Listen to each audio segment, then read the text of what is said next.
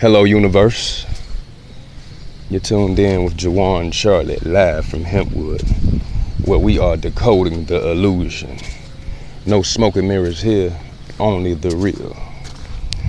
And this morning I would like to speak on our thoughts. Words have power, people.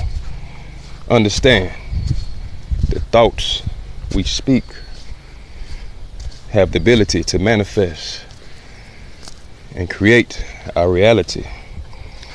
So we have to be mindful of the words and the thoughts and emotions that we carry with us in our hearts. Because as a man thinketh in his heart, so shall he be. So just know that ye are gods. We are creators of our reality. So be mindful of the words you speak, because we attract things.